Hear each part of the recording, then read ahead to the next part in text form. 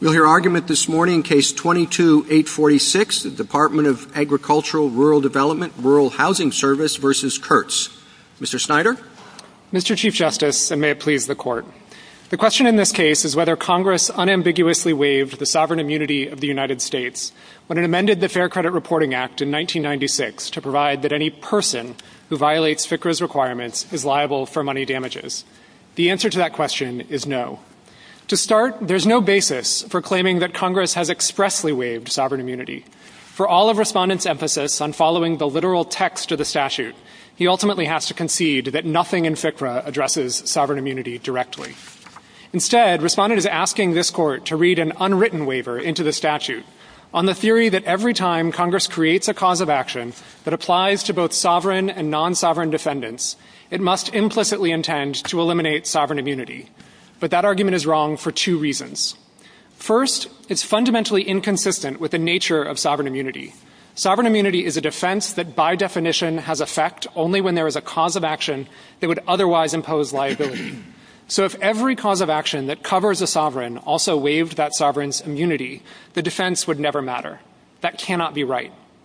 This Court has therefore followed a narrower rule, under which courts may infer a waiver of sovereign immunity from a cause of action only if Congress has referred to sovereign defendants in the cause of action itself using language that would be effectively negated if sovereign immunity remained available, and that therefore shows Congress's intent to displace the presumptively available defense. But there's nothing like that here. And as the Court's decision in Employees shows, the mere use of a general term defined elsewhere in the statute isn't enough to eliminate the sovereign immunity defense. Second, it's in any event far from clear that these causes of action apply to the United States at all. Even the Court of Appeals recognized that FCRA's criminal provision uses person in a sense that does not include federal agencies, and it's plausible to interpret the nearby civil causes of action in the same way. I welcome the Court's questions. Mr. Snyder, putting aside sovereign immunity, the statute defines a person as any individual, et cetera, and any government or governmental subdivision or agency. Putting aside the issue of sovereign immunity, wouldn't that suggest that it applies to the U.S. government? So we accept that that's a plausible reason. So if it does that as explicitly as it does, why isn't that sufficient to waive sovereign immunity? So two answers to that, Justice Thomas. We don't think that it unambiguously covers the United States. And I'd say our argument on that front is under the Court's decision in Utility Air. I would say that's the best decision for that part of our argument.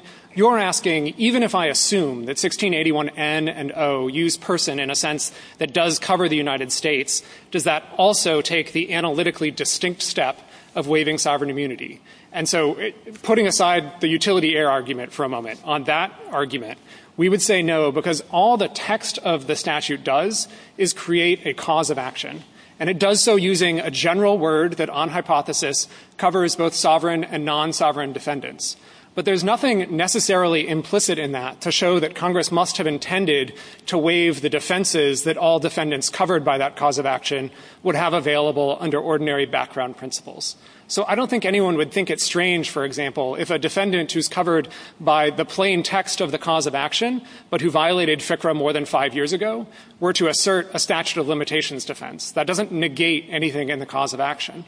And similarly here, the fact that, again, on hypothesis, some defendants covered by the cause of action would be able to assert a sovereign immunity defense doesn't negate anything in the statutory language that Congress used in adopting that cause of action. Now, it is I'm not sure I understand that, Mr. Snyder. I mean, suppose that we just take the definition and we plug it into N and O. What would your answer be then? So if the Court were to plug all of the words from the definition into N and O specifically, then the only purpose of those words in N and O, the words referring to governmental entities, would be to make clear that Congress is authorizing recovery against sovereign defendants. So your answer then would be that there is not sovereign immunity.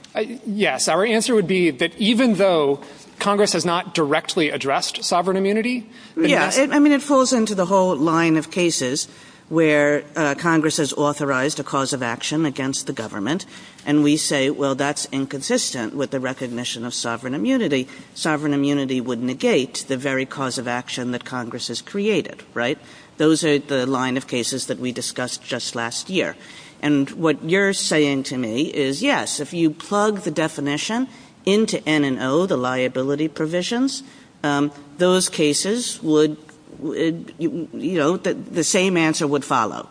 Yes, that's correct. Okay, so then why does it make a difference that they're not plugged in to N and O, but instead, the definition has a lot of words, right? There's a person, there's a corporation, there's an association, there's an enterprise, et cetera, et cetera. You can see why Congress didn't want to say that every time Congress meant to refer to a lot of different entities. So, but, it's statutory interpretation 101 that we take a defined term, we plug the definition in, and that's what the meaning of the statute is. So that's what the meaning of the statute is. So, Justice Kagan, if the question here were just what the meaning of the words in the cause of action were, I would agree with you. So last term in Lac du Flambeau, for example, there was an express waiver of sovereign immunity that made absolutely clear that what Congress was intending to do was waive sovereign immunity, and it did so on behalf of governmental units and then defined governmental units elsewhere in the statute. And this sort of subbing in the words from the definition into the waiver of sovereign immunity would have worked perfectly there, because all you were asking was, what do the words that Congress used mean? But here, you're not asking just what do the words mean. You're asking about the necessary logical implication of what Congress has done. Well, the necessary logical implication of what Congress has done is authorize a suit against people, persons, as defined in the definition section.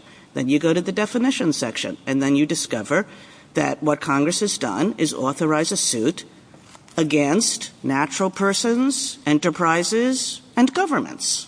So respectfully, Justice Kagan, I don't think that's right. At the time that Congress adopted that definition, the one thing we know is that it wasn't doing so for purposes of allowing civil recovery against everyone covered by persons, because the statute didn't authorize recovery against persons. Right, but then there was the amendment. So why can't we assume from that Congress was trying to reach all of the defined entities? So I think maybe that would be a plausible reading of the statute, but in order to find a waiver of sovereign immunity, you have to conclude that it's the only plausible reading of the statute. So why isn't it not the only Congress amended the statute clearly to expand liability. Do you concede that? Yes, we agree with that. All right, and it expanded liability by substituting the previous terms, which were narrower, specifically referencing only any consumer reporting agency or user of information. It expanded liability by striking that and putting in the word person or any person, and any person is elsewhere defined in the statute to include government. So what is not clear about Congress's intention to expand liability to include government? So we do have this other argument about whether it's clear that Congress actually intended person to include the government, and I do eventually want to get to that. But just I think you're asking me to assume that person takes the statutory definition in 1681N and O, and why isn't that enough to show that Congress must have intended to waive sovereign immunity? And my answer is that it's not unusual for Congress to create a cause of action that applies to a range of defendants, some of whom will still have defenses from other background principles of the law. Now, in the cases that this Court was referring to in the Financial Oversight and Management Board. Counsel, I'm sorry to interrupt, but I just want to understand the nature of your argument and responses to my colleagues. It could be one of two things, it seems to me. One, it might be that N and O don't take the definition, or two, they do take the definition and that's still insufficient. Which is it? We are making both of those arguments. The argument... Arguing in the alternative. Yes, we're arguing in the alternative. So even if you accept, as the questions so far have asked me to assume, that person covers the United States, in that circumstance you're in exactly the same situation. Let's deal with the first argument, just that they don't take the definition. I want to understand that because this Court, as Justice Kagan has alluded to, has said that it's virtually conclusive. I think Sturgeon a few years ago we said that. Virtually conclusive that the definition applies.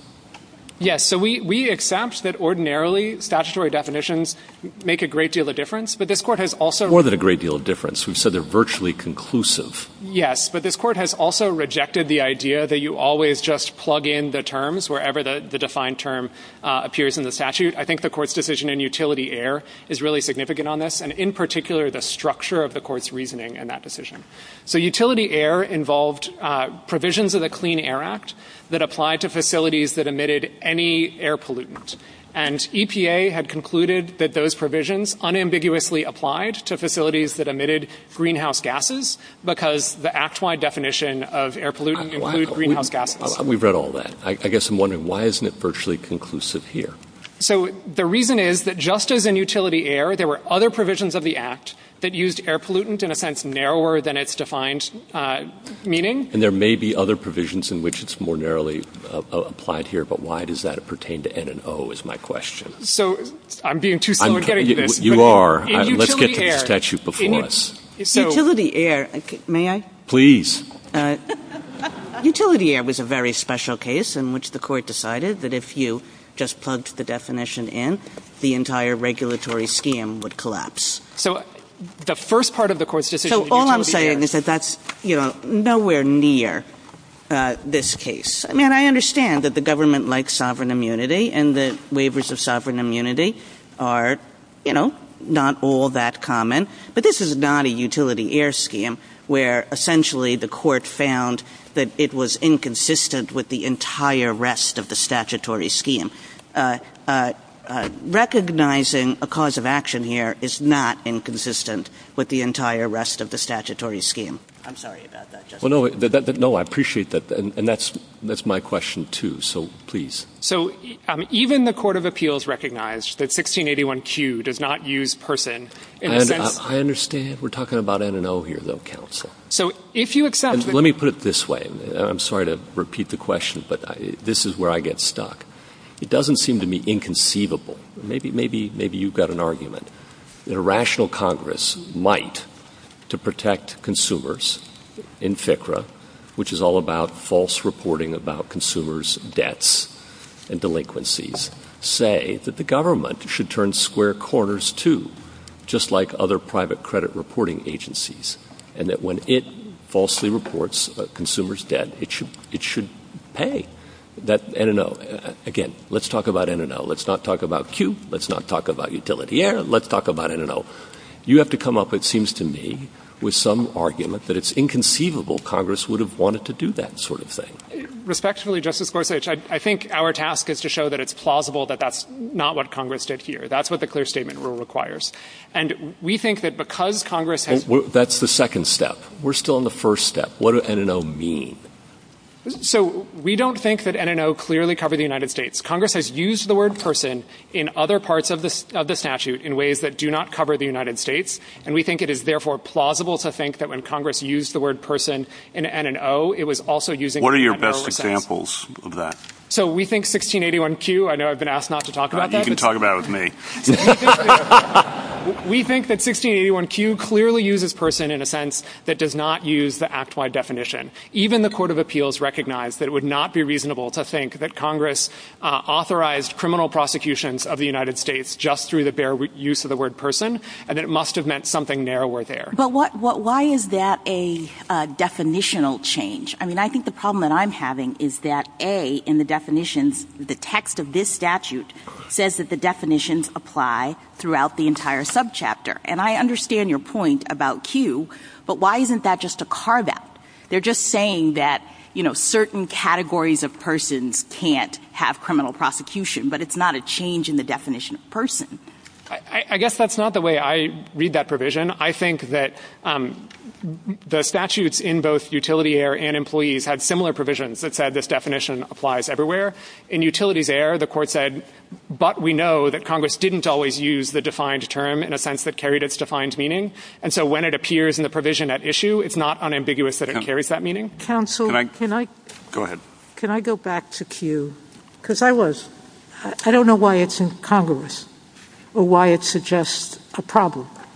I went back and researched the Clean Water Act, the Safe Drinking Water Act, and the Agricultural Adjustment Act, at least three, I didn't canvass the universe, include a criminal provision that applies to the United States that's nearly identical to this one. It says imprisonment and or a fine. So I don't know why copying what has been used in other acts for which there's no question that there's a waiver of sovereign immunity, why the fact that they refer to imprisonment and fine means that somehow sovereign immunity wasn't waived. It's a common provision written exactly like this one is. And in those acts, we've never said their existence calls into question the waiver of sovereign immunity. So I'm not sure, are you referring to criminal provisions in those other statutes? Yes. So I think the significant thing about the criminal provisions elsewhere in the code, my friend has pointed to just one, that when Congress has wanted to accomplish that really unusual result, it has been just crystal clear. No, that's what I'm saying to you. Read the best example is the Clean Air Act. It's virtually identical to this one.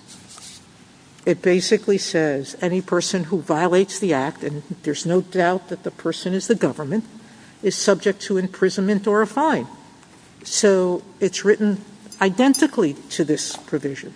So if I have that as text and I see it in other statutes, I don't know why reading it here would be incongruous to me or suggest that somehow Congress didn't intend person to mean exactly what it means. So Justice Sotomayor, even the Court of Appeals recognized... Well, it may have recognized it, but what I'm saying to you is I don't. So accepting that, let me maybe turn wisely to other points of our argument. 1681UJ, which is the provision where Congress really did want to authorize civil actions against the federal agencies. Is that the FBI one? That's the FBI one, and it refers explicitly to the FBI. Again, I'm not going to suggest that that's absolutely... Yeah, that one is also difficult for me because that provision is an exemption from the Act.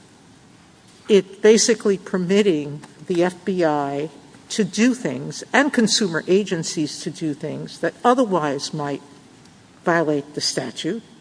And it's now saying, okay, we've given you an exemption, but we're going to keep you liable if you step outside the terms of this exemption. And it sets forth the terms of that liability. I don't know why that is the same thing, why that's illogical or suggests incongruity with a waiver of sovereign immunity for other violations of the Act. So, Justice Sotomayor, the only point we're making about that provision is that when we know that Congress wanted to address civil liability of federal agencies, it said so expressly. Mr. Snyder, I'm sorry. Finish your answer. My answer is going to have three more parts. Sure. Go ahead. I'll wait. If you want to jump in. But I'll wait. The next thing that I'd point to is that reading 1681N and O to use the Act by definition would render those provisions plainly unconstitutional as applied to unconsenting states under this Court's decision. Well, that's all right. And we had the same problem in the Kittle case. And in the Kittle case, we had 3 layers of reference to the waiver of sovereign immunity. And we didn't require magic words. We just figured out what the definition was, even though it referred to another statute and the other statute referred to a different provision. And yet, no magic words were required. And in Kimmel, we had exactly the same thing. The government argued that it was incongruous to permit suits against the state because the states hadn't waived their sovereign immunity. But that's a different constitutional provision. So in Kimmel, there was language in the cause of action itself that was there only for the purpose of authorizing suits. Well, assuming we buy your first argument that any person who is negligent doesn't mean the sovereign, if it's negligent, is responsible. We have to take that first step, right?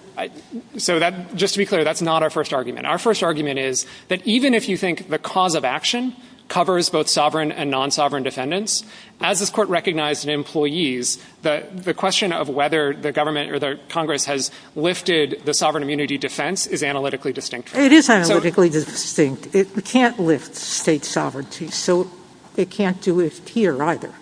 So in employees, the court assumed that Congress would be able to lift sovereign immunity. That was before Seminole Well, that 5. was employees is an old case, 1973, analyzed in a very different way with a lot of different issues.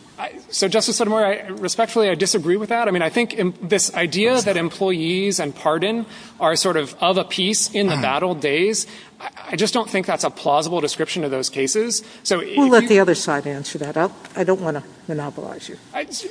Briefly on that, I mean, in College Savings Bank, the opinion for the court by Justice Scalia points out that employees was written by one of the pardon dissenters over the solitary dissent of pardon's author, and that it began the court's retreat from pardon. So I think employees is entirely consistent with this court's modern approach to sovereign immunity. The other two parts of the answer that I promised Justice Alito I was going to get out, we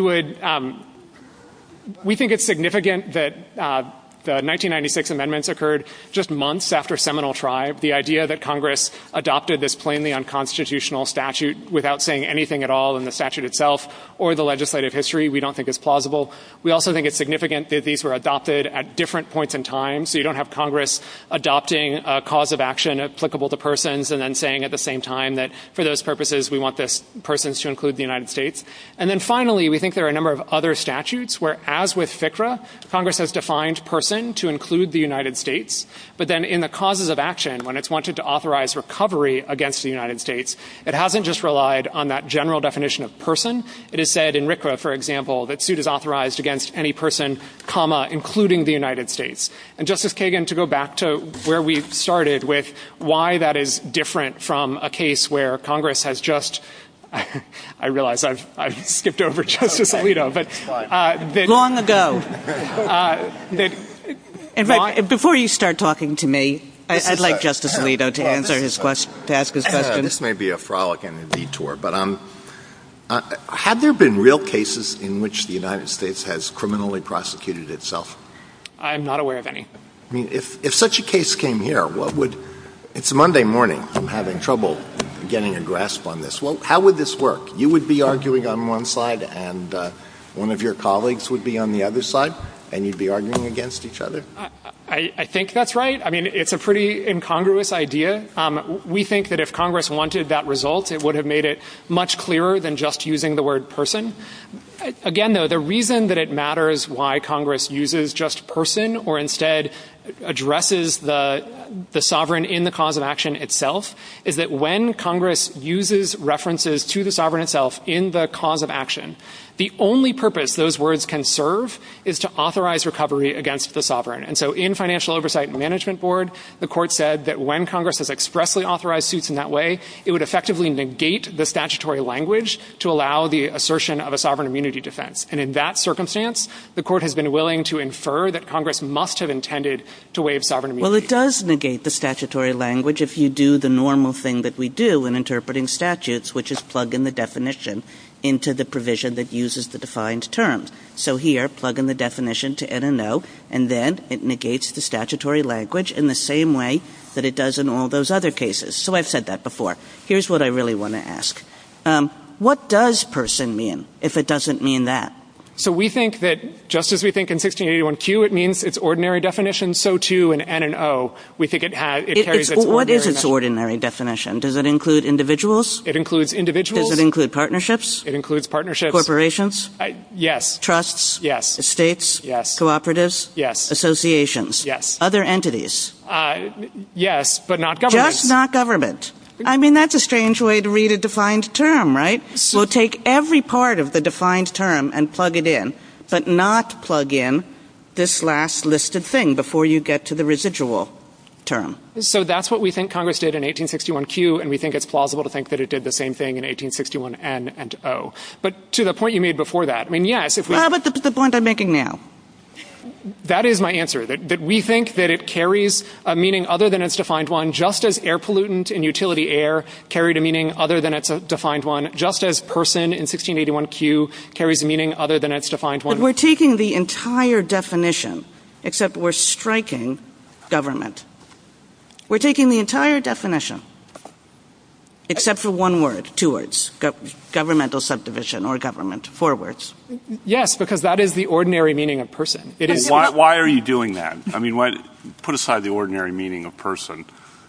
We're doing that because we think it's plausible to read the civil liability provisions in the same way that it would be plausible to read the criminal liability provisions. I thought you were doing that because of sovereign immunity, and it's important to protect the fisc of the United States against ambiguous derogations of sovereign immunity. So we're also doing it for that reason. We think that that's where But Congress can waive sovereign immunity, and the question is whether Congress has done so. Yes, and nothing in the statute — may I finish? Nothing in the statute says anything about sovereign immunity. You can only do that from implication, and we think logically the fact that Congress didn't specify sovereign defendants in the cause of action itself means that implication is not available here. We'll afford you a couple minutes for rebuttal. Thank you, Mr. Snyder.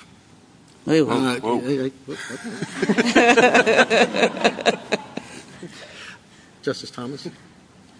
Justice Alito? No? Sure. I do have one question. So putting aside what N and O mean, we've gone around that tree. Your second argument was that Congress needs to be clearer than even that to waive sovereign immunity. Even that wouldn't be enough. And I guess I wonder why. I certainly understand — this is kind of a first principles question.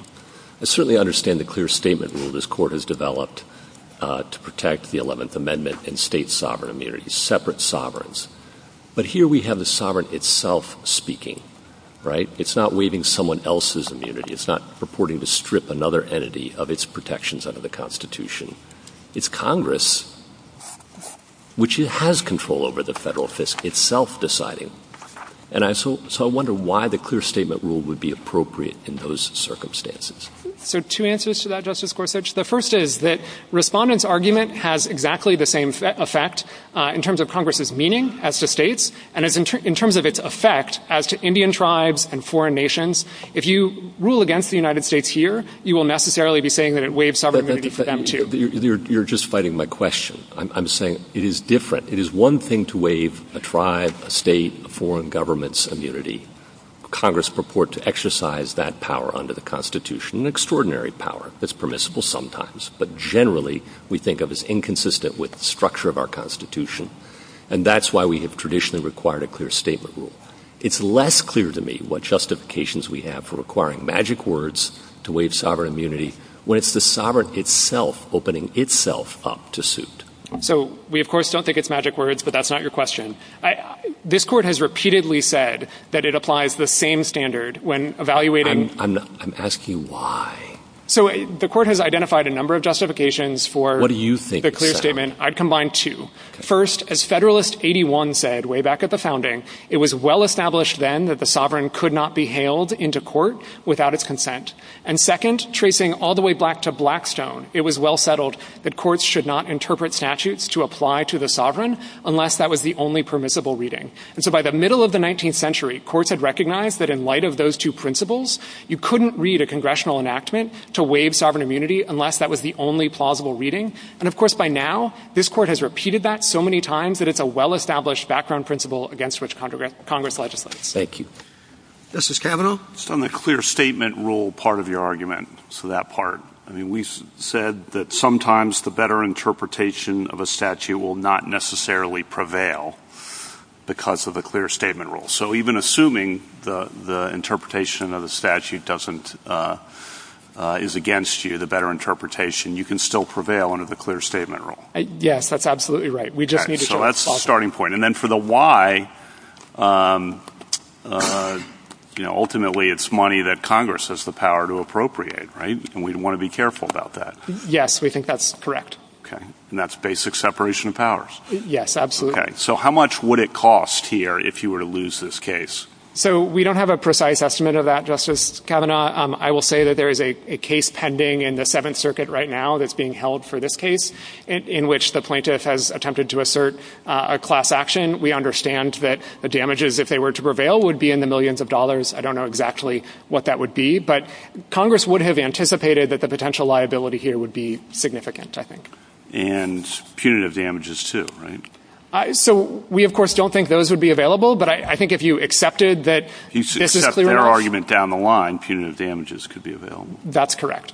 Okay. And then on employees, you've mentioned that case, and that case seems structurally, I'm going to ask a lot to the other side about this, seems structurally similar to this statute, how this one developed. But the other side basically says don't pay attention to employees, and I think Justice Sotomayor alluded to that because it's old, 1973 case. So I want your response to that. So, first, we don't think this is how this court treats precedents. Again, as I said, we think that this court has reaffirmed employees and recognized that employees began their retreat from pardon.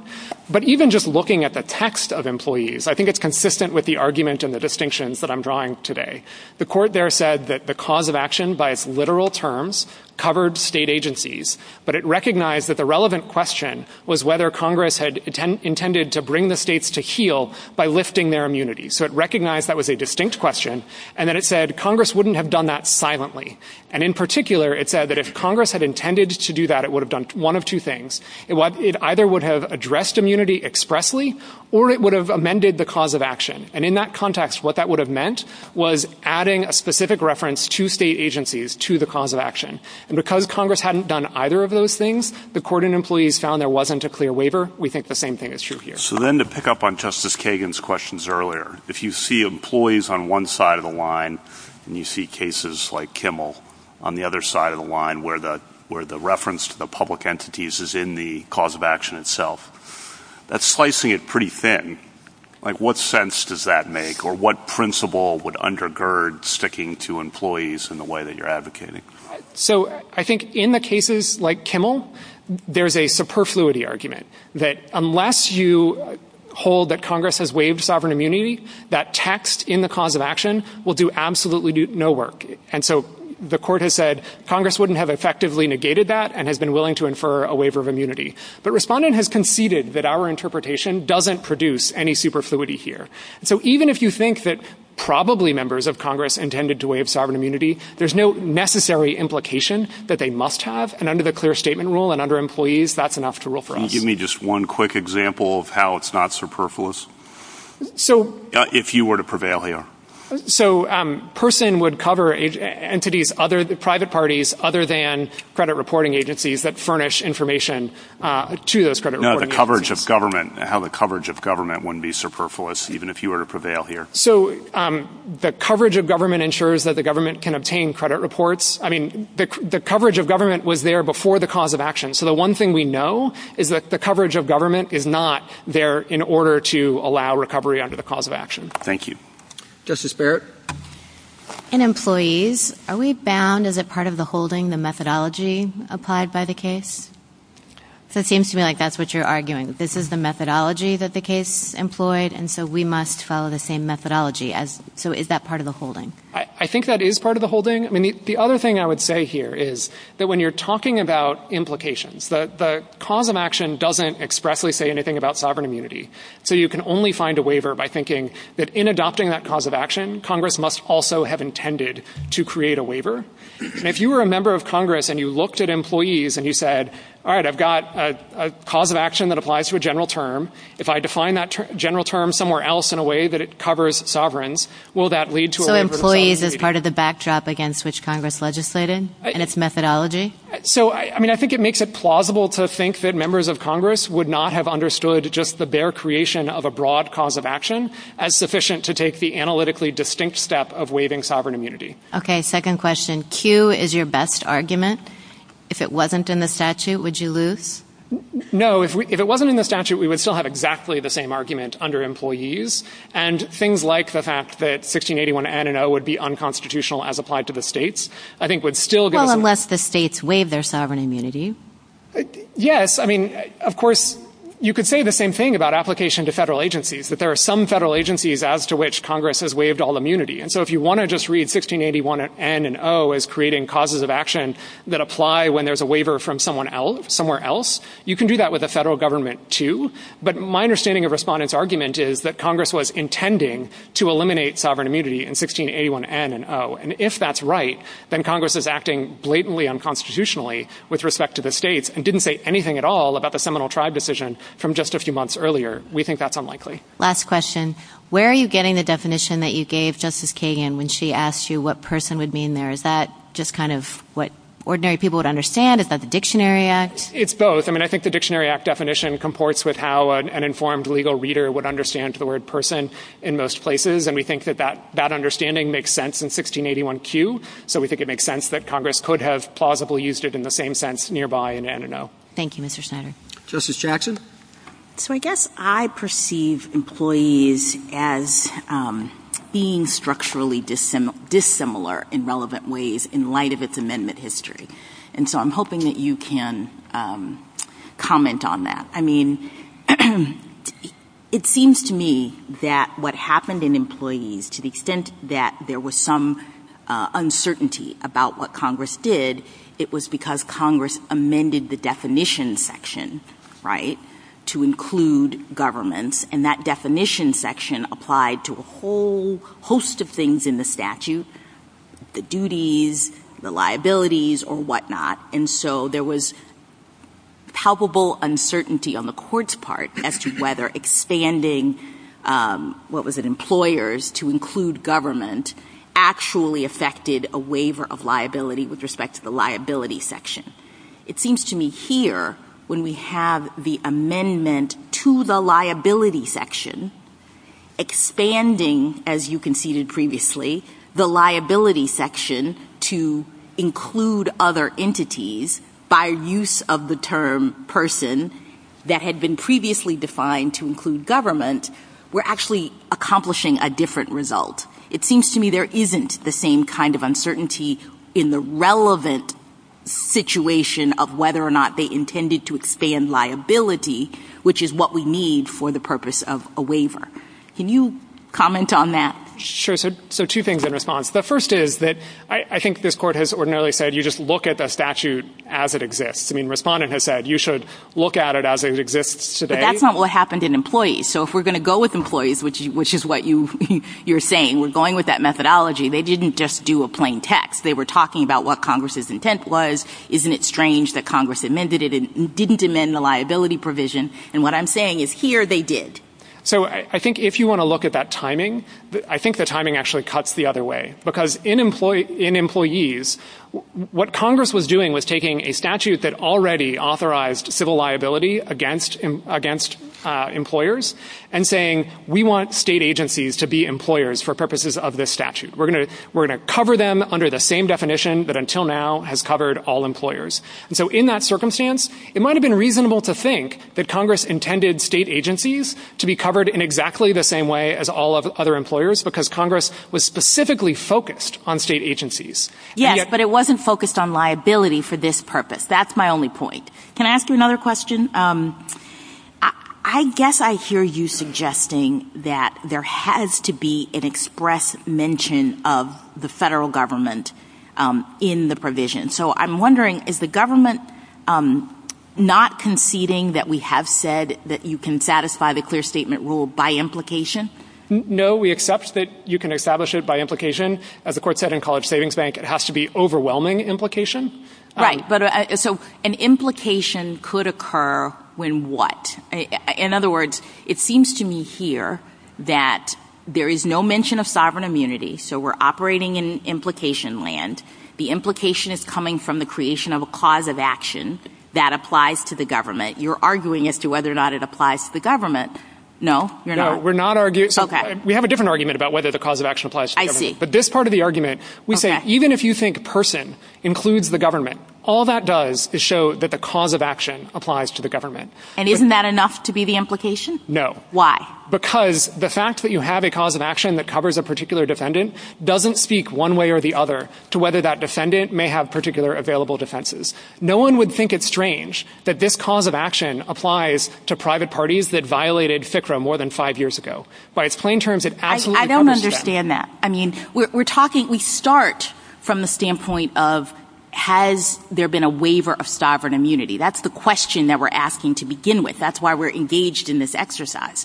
So when we start there, I'm not sure I understand whether or not there are other defenses available doing any work with respect to us trying to determine whether sovereign immunity has been waived. So this court said in Meyer that the question of the cause of action and the question of the defense of sovereign immunity are analytically distinct. And so then there's no implication on the basis of the cause of action. No, there can be implication. I know that I'm drawing fine lines, but logically there is an implication that Congress intends to waive sovereign immunity if it creates a cause of action that applies only to sovereign defendants or that expressly names sovereign defendants. So it has to be explicit with respect to – it can't be that they do so by naming all these other entities and adding in government. Is that your point? It has to either be standalone, just the word government in the person definition, or it has to be written government in the actual 1618N. Yes, because that is the only circumstance in which the statutory text that refers to government would have no effect if the government were able to assert sovereign immunity. And where have we said that before? I read the court's decision in Financial Oversight and Management Board to say that.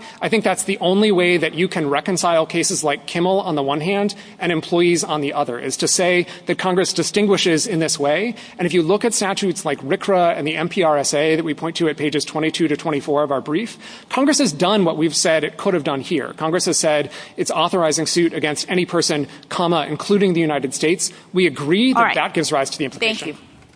Thank you, counsel. Mr. Joshi? Mr. Chief Justice, and may it please the Court, the Fair Credit Reporting Act imposes civil liability on any person that negligently or willfully fails to comply with FCRA's requirements. It expressly defines person to include any government agency. The term person is equivalent to its definition, and when FCRA's definition of person is plugged into FCRA's civil liability provisions, those provisions create causes of action against federal agencies that are clear and specific enough to waive sovereign immunity. Congress was not required to state that persons include federal agencies a second time in the cause of action to make its intent clear. Congress knew what it was doing when it amended FCRA in 1996. When it did so, it consistently used the term person to describe both who would be subject to FCRA's substantive duties and who would be subject to FCRA's enforcement mechanisms. Interpreting person to mean something different in the enforcement provisions would make FCRA's substantive duties completely unenforceable against governmental furnishers. Moreover, Congress knew how to and did choose words to alter the scope of liability where it wanted to do so. Thus, whereas Section 1681N generally provides for damages against, quote, any person, 1681N A1B creates a special remedy for certain violations by a natural person. That was an amendment in 1996 as well. Congress also expressly limited the government's liability in FCRA's sister statutes in the Consumer Credit Protection Act. It did not do so in FCRA, indicating that Congress intended no such limitation. I welcome the Court's questions.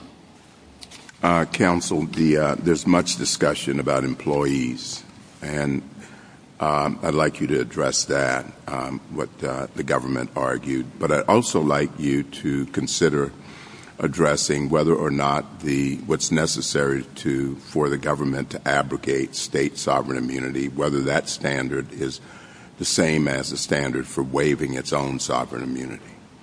Sure. So on employees, I think the best sort of empirical evidence of its continuing force are the 5 courts of appeals that have addressed this very issue, the question of whether FCRA waives sovereign immunity. There's a 3-2 circuit split on that. The government has raised employees in each one of those cases. Not one single court, not even the 2 that agree with the government's position, thought employees was worth discussing. It's too out. I suggest that's because the analysis does not comport with how the court reads statutes in the modern era. Employees, as I read it, was telling Congress how to craft an amendment to make its intent clear. The current way the court discerns congressional intent is to look at the provisions as a whole, the amending provisions as well as the original provisions, and construe them together.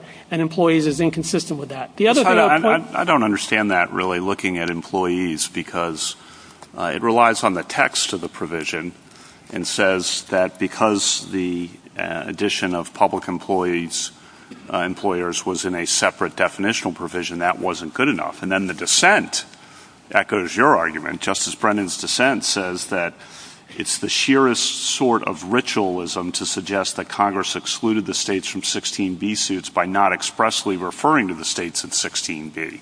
In other words, Justice Brennan was saying you're being too textualist, majority opinion, in how you're going about this. And the majority said, I read it as establishing a principle. Well, we're going to draw the line here. If it's just in the definitional section, that's not good enough for a waiver. So employees started off by looking at the legislative history to discern what Congress wanted to do when it amended the FLSA in 1966. The principle rested on the text. I mean, I acknowledge that then it went on to the legislative history. It might have had an even looser standard for waiver of sovereign immunity than we now apply. But even under that looser standard, the court said no waiver. Well, the textual part of employees. So a fortiori, you're in trouble if we take employees seriously. At least I want you to respond to that. Sure. I do think the textual part of employees, which indicated the court would find it surprising, I think that's an exact quote, if Congress chose to amend the FLSA but did not amend it in this way. Now the court says the Congress does not have to use magic words, and it doesn't have to use a magic structure, I would say. It doesn't have to state its intent in any particular way. Do you still agree there's a clear statement rule that can override the better reading of the text? There is a clear statement rule. We don't fight that. Can it override the better reading of the text? Because that is the meaning of a clear statement rule. We don't question that there has to be one plausible meaning of the text in order for us to prevail. But I think I interrupted you before you answered Justice Thomas's question about federal versus state. So sure. Well, the last thing I would point out about employees before I turn to federal versus state is that a critical part of employees was that the federal government could still enforce the FLSA against the states. The government's argument here takes us a step further and says no one, not even the federal government or the state governments, can enforce employees against any governmental furnishers because the term person does not apply, the definition of person does not apply to 1681S, which is the administrative enforcement provision. So this would be a step beyond employees. On the federal versus state issue, Congress, I don't think there's a different textual standard in this Court's cases between waiving sovereign immunity and abrogating state immunity.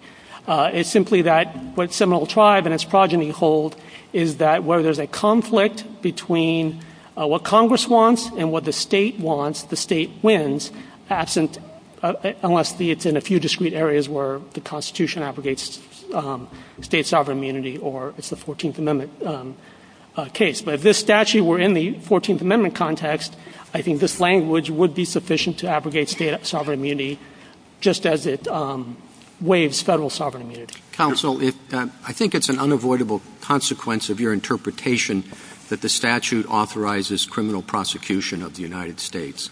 Now, if there were such a prosecution and the United States were convicted, what would the pre-sentencing report look like? So, as a technical matter, I would say the proper defendant in a FCRA action would be an agency, not the United States itself. That said, I don't think this Court has squarely held how far the federal, the absence of criminal liability for federal, for governmental entities extends. Last year in Hulk Bank, I think you said the criminal law can't apply to foreign states and their arms. I don't think you've said that in the context of domestic agencies. In Bennett versus Speer, you suggested that perhaps agencies could be criminally liable or civilly liable for failing to adhere to a biological opinion. So you agree that your reading of the statute leads to that result? That a criminal prosecution can be brought against the United States, whether it's through the United States agency or the nation as a whole? That is one reading. This Court, I mean, I can't say it's absurd since this Court has not said it's absurd previously. That said, the easier path, I think, for this Court would be to follow what Judge Katz said in the D.C. Circuit in the Maurer decision, what Judge Krauss said below, which is that any contextual reason you might have for disregarding an otherwise controlling statutory definition in the criminal context is unique to the criminal context. Well, but how does that work? I mean, N and O and Q are all added at the same time. We can add S to that, too, because S raises its own anomalies. They're all enacted at the same time, and they're all different kinds of liability provisions. And you're essentially saying, and you're right, that Judge Krauss said this below, Judge Katz has said it, but you're saying, well, it fits with N and O, so we'll use one interpretation there. It doesn't fit with Q, so we'll use a different interpretation there. So one correction, Q stems from the original 1970 Act that enacted the definition of person.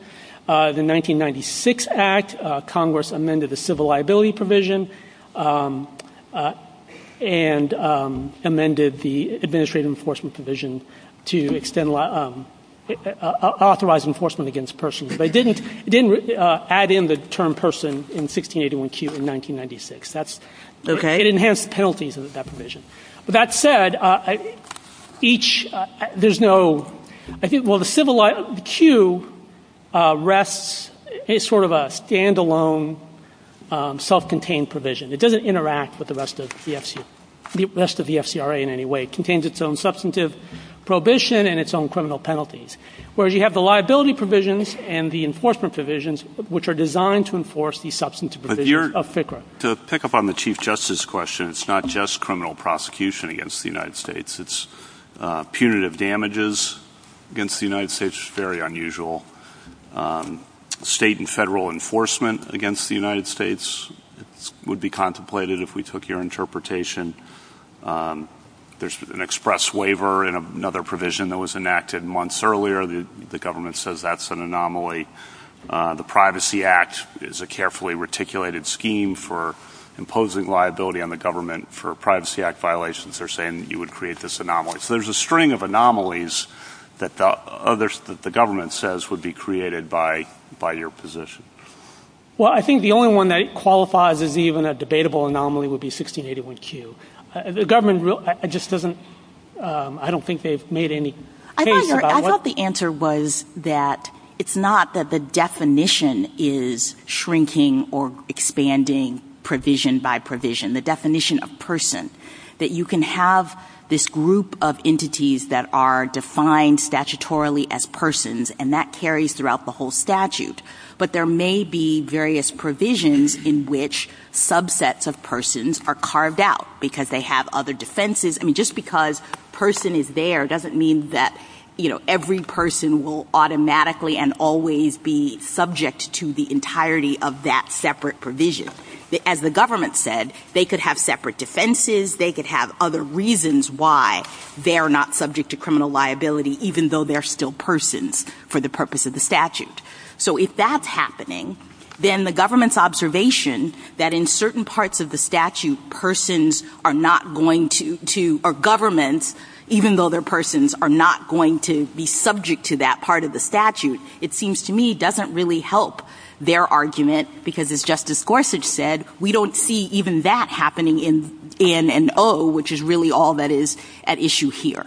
Right. I think the government argument really tries to focus on provisions away from N and O, because there is no textual basis in looking at N and O for not applying the definition as written. And there's no real basis for suggesting that notwithstanding the statute saying that persons is defined in this way throughout the entirety of the provision, sometimes it's not really defined this way. It seems to me that is an implausible reading of the text of the statute that very clearly defines the term and says it applies everywhere. So if it's not actually operative in certain places, it's not because the definition has changed. It's because something else is going on that would prevent that consequence occurring in that particular circumstance. I think that's right. For example, in 1681G, subsection G, Congress has an express alternative definition of person for purposes of that provision. That doesn't mean somehow N and O become ambiguous in terms of what the definition applies. Well, it's not only that you think that it's right, but under our sovereign immunity precedent, that has to be the only way of reading it. In other words, there's no other way. And all these other areas where person doesn't actually mean person the way it's defined in the statute, but means much less. And there's not just one, there's two, there's three. And you have to say that changing the reading of person is the only way you could read that. Because if it isn't, then then sovereign immunity, it seems, is implicit in the statute in a way that other provisions may not be. Well, assuming the hypothetical, which is that there are variations in what person means throughout the statute. It's not my hypothetical, but go ahead. Yes. The fact remains, if the court's going to depart from an otherwise controlling definition, it looks to something else in the statute that provides a countervailing argument. For example, utility error was brought up. The court looked to provisions of the statute that said if we apply the definition of air pollutant to these provisions, we have an unworkable statute.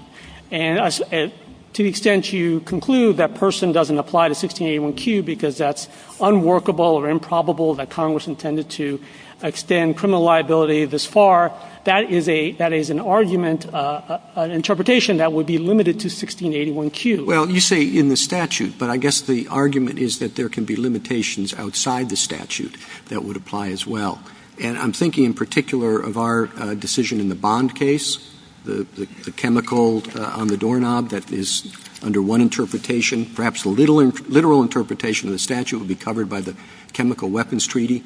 And we said that sometimes arguments like, well, that seems pretty implausible, can trump what would otherwise be a pretty precise reading of the statutory language.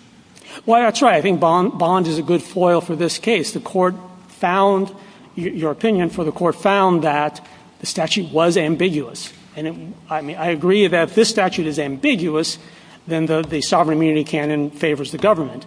But the definition the Court called improbably broad. There's nothing improbably broad about defining person to include the government. The Court has said if Congress wants to not have the ordinary meaning of person.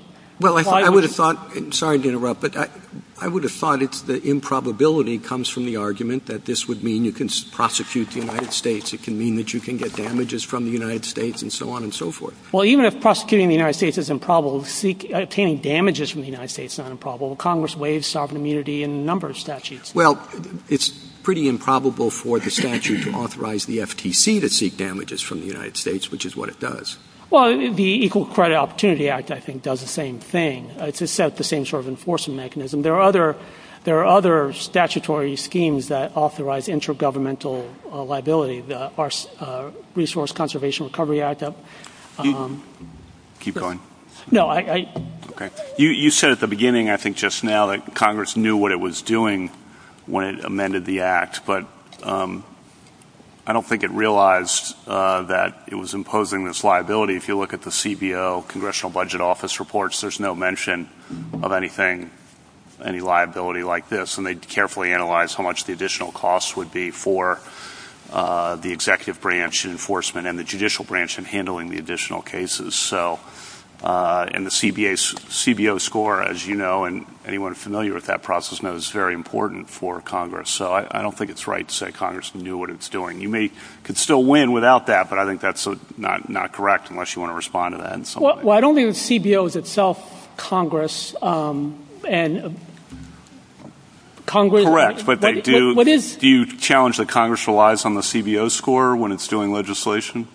No, it's part of the committee reports. Yeah, I think you have to acknowledge that. I accept the proposition that the legislative history doesn't say one thing or another about sovereign immunity. The legislative history does talk about the purpose of the statute, and that is consistent with a conclusion that Congress wanted to hold the government liable, just as any private furnisher of information would be for failing to comply with their FCRA duties. Can I also, a different tack, Justice Gorsuch raised an important question, I thought, about the federal versus state sovereign immunity, and you heard I mentioned separation of powers. My understanding was that the reason we have that is because taxpayer money is valuable, and we should be sure it's been appropriated before we funnel a bunch of money out of the Treasury. That's both to ensure that money can be spent on other programs, because it's not limitless money in the Treasury, and it's to ensure otherwise that taxes aren't raised. So we have to be very careful before we overstep as basic separation of powers. Do you dispute any of that? Not at all. You have two principles that are designed to protect that interest. One is the sovereign immunity canon. So if the statute is ambiguous, the sovereign immunity canon would say even the government gets the benefit of ambiguities, even if that's not the best reading of the statute. And the second one is the specificity requirement. So a broad statute cannot waive sovereign immunity.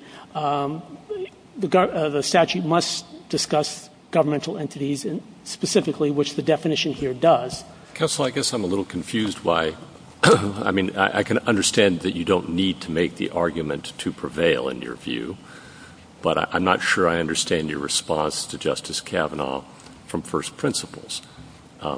sovereign immunity serves many important purposes in respecting other institutions, states, tribes, foreign governments. It's inherent in our constitutional design, embodied in the 10th Amendment even, for example. But when it comes, if we're worried about protecting the federal fisc, I would have thought that the answer might be Congress is in the best position to do that. Article 1 gives them power over the federal fisc. And we have no license to expand or contract its instructions artificially, but follow them instead faithfully. I mean, that's right. At bottom, this is a policy choice for Congress to make. One would have thought. Why is there a clear statement rule then? Well, just as with other policy choices, if the area is a particularly sensitive one, the court wants... Why is it sensitive? What isn't sensitive? Why is it sensitive? Focus on that, if you could. Well, I think the court takes holding the government liable, especially for damages, seriously. And so it doesn't want to construe ambiguous text in a way that may be different than Congress understood ambiguous text. But when the text is clear, that's a different matter altogether. When there's only one plausible interpretation of the text under traditional rules of statutory interpretation, the court shouldn't be applying a different interpretation of the statute. Some of our cases have suggested that the reason we have a clear statement rule is to, in this area, prevent the waiver of sovereign immunity accidentally. You know, that there has to be – it can't be through inadvertence that Congress has waived sovereign immunity. So you could look at this statute, and especially the Q problem and so forth, and say that the waiver was accidental, it was inadvertent, and that's exactly what the clear statement rule tries to prevent. So what would be your best counter to that? So I have two counters. One is about statutory interpretation. One is FCRA specific. The first one is I don't see how you have a workable principle of statutory interpretation that looks behind clear text to say, did Congress really mean this? So, for example, if the 1996 Act had reenacted the definition of person word for word, if the committee report had said, we're doing this because we want to make clear the government is liable, the words of the U.S. Code would be exactly the same. But under a rule that looks behind the text, the outcome would be completely different. And the FCRA specific argument is, here you have a situation, as I mentioned in my opening, Congress didn't just sort of make a single amendment to FCRA. It amended the civil liability provision to extend to persons in Section 2412 of the 1996 amendment. On the very next page, on the very next section, 2413, it used the word person to extend furnisher obligations onto those who furnish information to consumer reporting agencies. And I think it's fairly implausible that when Congress turned the page, it somehow, using the same word, intended a different definition of the term to apply. Could I ask you a couple of questions about employees? First, suppose that employees had decided the very issue that is before us now. Would you say that we should disregard it because it used an outmoded method of statutory interpretation? Well, if employees had decided the Fair Credit Reporting Act, I think there was an argument for statutory stare decisis that might still apply to the FLSA. But since that doesn't apply here, I think the court should, and has in the past in the case of implied causes of action, has rejected prior methods of interpretation that had become outmoded. And was that a yes or a no? Or maybe. May have lost the plot on the original question, but if it involved the very question that is before us now, do you think we would disregard it, or we should disregard it because we disagree with the method of statutory interpretation? If it's the very question in a different statute, my answer would be the same. The court should not follow employees and should instead read the statute the way it currently reads statutes. Okay, I think you went into my second question. Suppose that the statute is different, but the structure, the wording and the structure in all relevant respects is the same. Do you think we should disregard it because of its method of statutory interpretation? Yes, I think you should. When you say the same, there are a lot of differences between the statute there and here, but just to answer your hypothetical, you shouldn't follow a method of interpretation that you have rejected previously in construing a new statute. There are a lot of important decisions from the 1970s and the 1980s that use a method of statutory interpretation that is probably not the one that we would use if those questions came before us today. You think we should just disregard all those? They're all fair game? Are they all fair game? I think it's open to certainly litigants to argue that the court should the statute. Well, the answer to that different. question has got to be no, right, Mr. Joshi? I mean, we're not going to throw out all our precedents because we've decided that there's a better way to interpret statutes. No, that's right. I mean, I'm not talking about. So you have to be saying that this is a different statute, and you are saying that it has a different structure, right? I'm saying both of those things. I maybe I misunderstood the hypothetical. I didn't think you said it had a different structure. I thought you said that the methodology used. No, the statute has a different structure because in employees, the government could still enforce the FLSA against states. That was an important part of the employee's decision. What do you do? You've treated employees as if it's this one-off outlier, but then in subsequent cases like Union Gas, it seems like the same principles accepted by all 9 justices there. In other words, the specific reference to states in the original act in Union Gas, the court goes out of its way to say that alone, in the definitional provisions, that alone would not have been good enough to do it, and cites employees. And then in College Savings Bank, the court makes a big point that employees started the retreat from pardon, which was a much looser standard for waiver of sovereign immunity. So it's not it's not just this case that's never been cited again. It hasn't been cited for the statutory interpretation point, I think, until in any subsequent case since the late 80s. I think in Union Gas, you're correct, the statute was written differently. There was additional language in the definition section that was dispositive to the court's analysis there. So the court didn't have to sort of reach out and try to address the question the court might have to address here, which is how viable is that sort of method of interpretation. By method of interpretation, I just want to get back to this because it mentions the text, and it mentions this principle we don't lightly interpret the text to waive sovereign immunity. And then there's nothing else that would suggest, in the history of it, suggest a waiver either. That sounds like an opinion you could write now and has been written. Well, there's nothing in employees that sort of grapples with why the statutory definition in that case does not meet the clear statement standard. I thought it said because the reference to government, to public employers, was not in the cause of action provision. Well, if that's how employees is read, then that is inconsistent. I would argue that with what the court has said since, which is that Congress can state its intent in any way it wants. And if you simply foreclose use of statutory definitions in Congress's ability to state its intent, I think it's a thin line, but the line has been between in the cause of action provision itself as the explicit reference and in a separate definitional provision as in employees and mentioned in Union Gas as well. That's different. Now, it's a thin line. I might not have come up with that if I were starting from scratch. But is it really a line at all? I mean, what if we have the definition provision in the definition provision next to the cause of action provision? I mean, here it's an A, fine, but you can imagine a world in which they write 1681 in, and 1 is the provision that says any person willfully, et cetera, and 2 is person means, and they list out the statute, list out the entities. I mean, I think it's so fine a line that it probably isn't non-existent from the standpoint of really understanding what's going on. I do think it's a fairly arbitrary line if you hold on to it. If you can say you try to refashion employees into the modern era and say this is the line we're going to draw in terms of telling Congress how it needs to write a statute, do not put identify the government's any governments in the statutory definition, put it in the cause of action, then that's one thing. It's a good point. It's exactly the Brennan dissent, but I said that before. But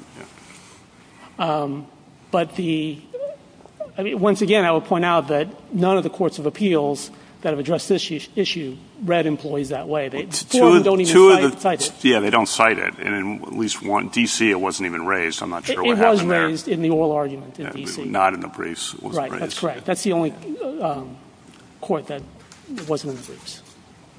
With us setting forth a statement like that, you need to do this, would be contrary to all the jurisprudence in which we say you don't need magic words, correct? I think so. I mean, the way I see it is that the court is reluctant to tell Congress how to craft legislative language because that is inherently tied to policymaking, which is inherently an Article I type of function. And so even though the court will interpret the words Congress does use, it's not going to tell Congress, for example, if you list out sovereigns in a definition, you better include Indian tribes, or else we're going to assume you don't mean it. It's going to what the court's going to do, as it did in Lac de Flambeau, is to say we're going to take the words Congress has given us and we're going to interpret it. If it's ambiguous, the government gets the benefit of the doubt. If it's not ambiguous, we're going to give the text its plain meaning. And this text is not ambiguous. Do you take any stock on the amendment history? I mean, I appreciate the plain meaning. We just look at the statute and see what it says, and maybe in that world it is parallel to employees. But employees seemed to put some stock in the amendment history as it analyzed what was going on, saying that it was surprised that Congress had not amended the cause of action. And here we have an amendment history that shows that Congress was amending the cause of action.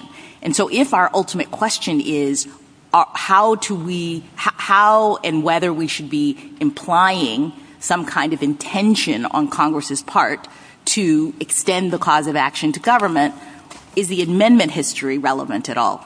Well, I think it definitely is relevant that Congress amended the cause of action. Even if you take employees at face value, that should be sufficient.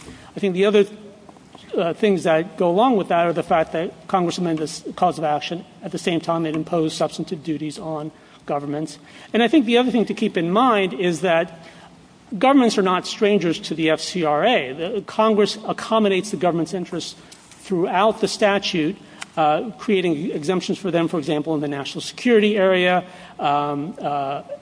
exemptions in terms of the adverse action response requirements that apply to persons.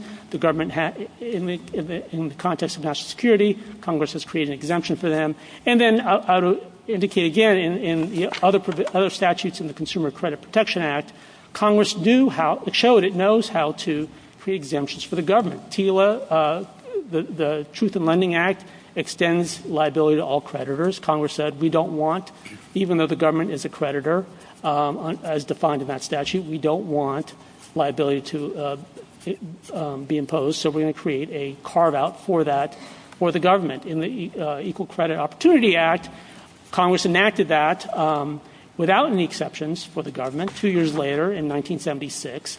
And that was enacted 1 year after employees. In 1976, they said we don't want punitive damage to be imposed on the government, so it carved out. Thank you. Thank you, counsel. Justice Thomas? Justice Alito? Just assume for the sake of argument that person in Q does not include the government. Could you just give me your best answer to the argument that N and O should be treated the same way? N and O deal with civil liability, which deals with the substantive provisions of the statute, all of which use person consistently to include the government. It's a different context entirely. Justice Sotomayor? Do you think Q doesn't deal with the government because the government can't be jailed? Or do you think it doesn't include the government for what other reason? We would, if the case were before me, I would say it includes the government because Congress did not create an exemption like it did in the Truth in Lending Act for governmental criminal liability. Well, correct. And there's all sorts of statutes that I mentioned earlier, the Clean Water Act being the primary one, where the government is included in the criminal provision, and it speaks about jailing and imprisonment. And right. we just don't apply the jailing part because you can't jail a corporate entity, correct? Correct. Or it would be the same analysis for corporate entities and the government. So it's not that you're reading person differently in Q. You're just saying that some remedies can't be applied. I think that's right. There are a number of ways to deal with Q. I don't think it's just we have arguments in the alternative, including the ones adopted below, which say that Q does not speak to the civil liability provisions. That too. But I would say the better reading is to apply the statute as written. If there are problematic applications in a particular criminal proceeding, a court can deal with that at that time. The court usually doesn't avoid a plain language reading of the statute to avoid potential pitfalls down the line, if that's what the statute says. However, the court doesn't have to address, I think, the complicated question of criminal liability because of the alternative that was adopted below, which is to say the concerns are unique to the criminal context and do not apply to civil liability or the substantive duties of FCRA. Justice Kagan? Justice Gorsuch? Justice Kavanaugh? Just on that last point, I don't understand how we could not address it if the argument, as Justice Alito posited, is that if a person does not include government there, that shows that there's some plausible readings of person that would include government elsewhere. Well, you would address it by saying even if it doesn't include, even if person doesn't include governments in 1681Q, as the courts below have said, that has no bearing on 1681N and O. It's not plausible to infer the absence of the definition in the criminal context. The absence of the application of the definition in the criminal context to the civil context. You need a different reason. And that includes punitive damages? Yes, punitive damages is also a clear statement rule requirement. So if the court finds, I don't think there's a different standard there for punitive damages. In fact, 1681UJ, which the government relies on, has a provision for punitive damages. Thank you. Justice Barrett? Justice Jackson? Thank you, counsel. Thank you. Mr. Snyder, we'll give you 3 minutes. Thank you. A few quick points. First, Justice Kagan, as Justice Kagan suggested, one of the purposes for the clear statement rule is to make sure that Congress has specifically considered the question of whether it wants to waive sovereign immunity and addressed that. One of the reasons to require specific references to sovereign entities in the cause of action itself is to make sure that Congress has made that conscious decision. Now, my friend acknowledged that there is a specificity requirement. He just thinks that it's satisfied here in the Act-wide definition. The problem with that understanding is that it asks for specificity about the wrong thing. The definition that Congress adopted in 1970 does make clear that in some references the FCRA does cover the government, but it doesn't make clear that Congress was specifically focused on waiving the United States' sovereign immunity because it had nothing to do with liability at the time it was adopted.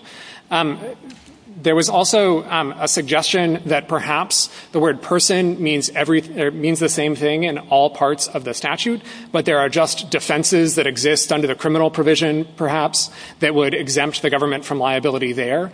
We think that's right. We just think that the same thing is true with 1681N and O, that the fact that person in those provisions might include the sovereign does not answer the separate question of whether the sovereign has defenses to civil liability any more than it answers the question of whether the sovereign might have defenses to criminal liability. And finally, my friend tried to distinguish employees. I think, as Justice Kavanaugh alluded to, his arguments sound a lot like the dissent in employees, which accused the majority opinion of engaging in ritualism by focusing very carefully on exactly what was and was not in the statutory text. But, of course, this Court's decisions today follow the approach that the majority took there, not the dissent. And one other distinction that he attempted to draw was that in employees, the statute allowed for enforcement by the FTC. But, of course, that's respondent's position as well. He thinks that FCRA is enforceable by the FTC. So if you decide that person includes the United States throughout the rest of the Act, FCRA is on all fours with employees, and we would win even on that understanding. Thank you. Thank you, counsel. The case is submitted.